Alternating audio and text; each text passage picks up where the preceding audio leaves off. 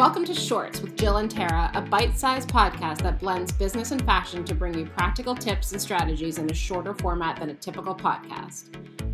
I'm Jill, and I've spent my career advising, starting, and running businesses. I'm Tara, a family therapist turned fashion stylist and a digital creator. Can you hear the birds chirping on my end, Tara? I almost feel like we're in a musical and you're going to start singing. And then Jill's going to start. I mean, it's very nice to hear, but it's so funny. I'm sorry. I am sitting outside. My podcast studio is outside today because I have someone inside my house and it's distracting. So I'm sitting outside and just praying that the Wi-Fi continues to work. So you're going to hear the sounds of nature. Sorry. I mean, it's free, so we'll take it. Yeah. So today we're talking about business plans, which Jill, honestly, I mean, without Jill, I probably wouldn't be here with my business where I'm at because Jill is the best business planner ever. But talk to us about a business plan and how you approach it and all the goody stuff. Yeah, so I don't know that I'm the best business planner. I'm like a good business person and I'm a good planner, but I'm not sure I'm not sure if I love business plans. I actually really hate business plans.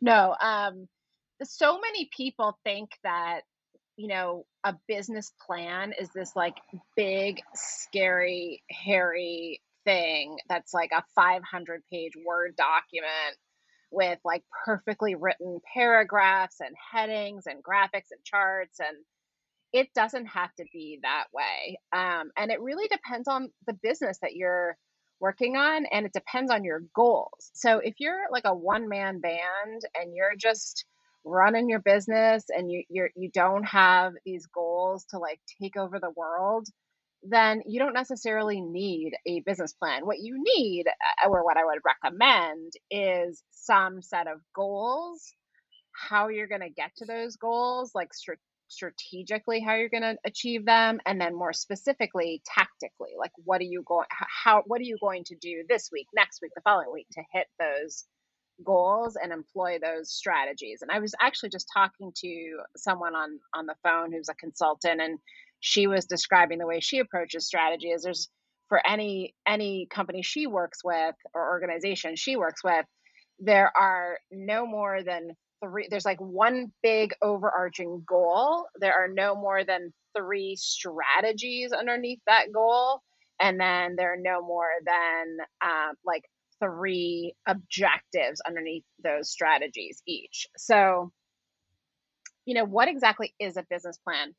A business plan is really a roadmap for your business. And it starts with what is the pain point that you're solving. And by the way, a lot of this at early stages, a lot of your business plan is hypotheses. It's a lot of like, this is my best guess. This is what I think this business is going to do, what I think it's going to solve. And your job as you go through, your startup years is to really test your hypotheses, to validate hypotheses, and to figure out what's working, what's not, and then adjust your plan as you go along. So it starts with the problem that you're solving. What's that big pain point that you're working on? Who are you solving it for? So who's that target market? Who are the people who are going to pay for your service or your product? It's nice to be able to have a bigger vision of the impact that your solution is going to have. So let's say you can solve the problem. How much value does that create? So it's a little bit of like, why are you even here? Who are you serving? What are you doing for them? And then you get into the specifics of why are you different? So what makes your product different and valuable to that target customer? Who is running the business? So is it just you? What makes you uniquely qualified to run the business? And then you get into more kind of implementation types of sections. So it's like key milestones. What is your go-to-market plan? what are the steps you're going to take to build out your business, to reach your target market. And then you need some sense of competition. So you never want to operate in a vacuum, even for a business like on a small scale, even businesses that where you think that, oh, there's I'm just like a single operator and I'm just doing my thing. There's always someone right next to you doing the same, trying to do the same thing. So it's important to know who they are. It's not important to obsess over what they're doing. It's important to beat them and to do better than what they're doing. And then you need some sense of your financial projections, which also can change over time, but you need to put a line in the sand in your business plan, and say, this is what I think this business can achieve over time in terms of revenue, in terms of profit, and most importantly, in terms of your cash flow. Because if you run out of cash, that's it. So, personally, I like, if I ever write business plans, I like to kind of sketch them out like handwritten myself, just on a piece of paper. But then I like to do it in PowerPoint. A lot of people feel more comfortable writing it up in a Word doc.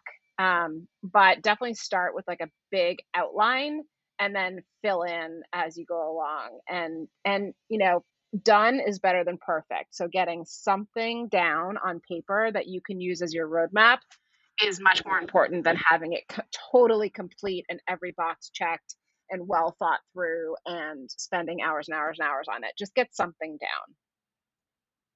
Well, and I can imagine that if you have something down, you can always add to that as time goes on, as you are figuring it out more. Maybe you don't know certain parts of that plan, but you have an idea of what it might be, and then you could just add to it. Yes, definitely. I mean, you might get out into the market and realize that actually these are not the right target customers, but we're seeing all these other customers ask us about our products. So we really need to kind of shift, and you might end up changing your plan accordingly. Or you might realize that actually we can't make any money because our costs are too high and we don't have enough revenue. And so then you need to revisit everything. Yeah, absolutely. You're gonna change it throughout the life of the business. In fact, with one of my startups, I went back and looked because I was sending, somebody who's writing a case study on our business, and I went back and looked at sort of some of the old documents, and I actually had, it was a pitch deck, but it was a representation of our business plan. I had a folder for every month with a different version for like 16 months. So like every month we would change it. It's not, you don't want to change it dramatically, otherwise that you can't stay focused. But it has to be a very, very good reason to change it. But every month we would edit it and refine it as we learned more about the market and our business. So for somebody who needs to write a business plan, but like you said, it doesn't need to be like a full 50-page document, but what's the number? How do you just get started? Like, what would you say, Tara, you just should do A, B, C just to get started? Yeah. So just to get started, I think what I would do, and I'm such a process person, so I'm going to start with the process. I would sit down with a stack of Post-it notes, and I would title each one to something different. So I would title problem I'm solving, what my product or service is, competition, go to market strategy. I would start with those four things, and I would just put some bullet points down underneath each one. I would stick them on a piece of paper, and then I would kind of move them around. That's where I would start. And then you can start tacking on things like, business model, like how am I going to make money? So I know I'm going to go service these customers. I know I want to offer this product or service, but I don't actually know how I'm going to price it, or if it's a monthly thing, or how it's going to work.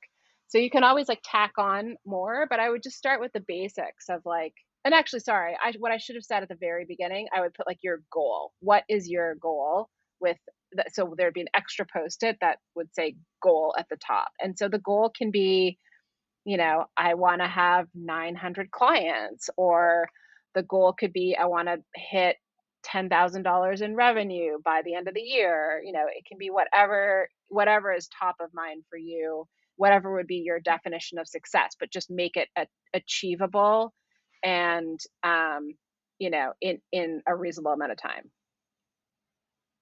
Well, that makes sense. I think that helps break down the overwhelming feeling you might have when you think of a business plan and think it has to be this humongous thing. Because when I think of it, that's exactly what I think of. Yeah, and a lot of people just won't do they just won't write any kind of plan because they get stuck. I've been in this position. I have Googled, like, what is a business plan? Like, you start Googling it, and then you start downloading templates and all this, and it's like, no, this comes from inside your head, and it can be very simple, and just start small, start simple, just get something down on one piece of paper. And then you're going to want to add to it because you're going to get new ideas. You're going to get feedback. And I would say take that one page, write down your business plan on one page, and then go show it to some friends, go show it to people in your target market and get feedback. And then you'll be able to grow it from there. And that will actually help the business as well. Well, thank you, Jill. Jill and I are actually going to dinner tonight, and I feel like I better get my business plan because that's coming. I'll bring my Post-it notes with me. We're so much fun. I can't wait. Well, if you have any questions, please reach out. And thank you, Jill. You're welcome. We hope you enjoyed today's episode. We would love to answer any of your questions on future episodes of Shorts. Bermuda shorts, jean shorts, short shorts, boy shorts, tennis shorts, cargo shorts.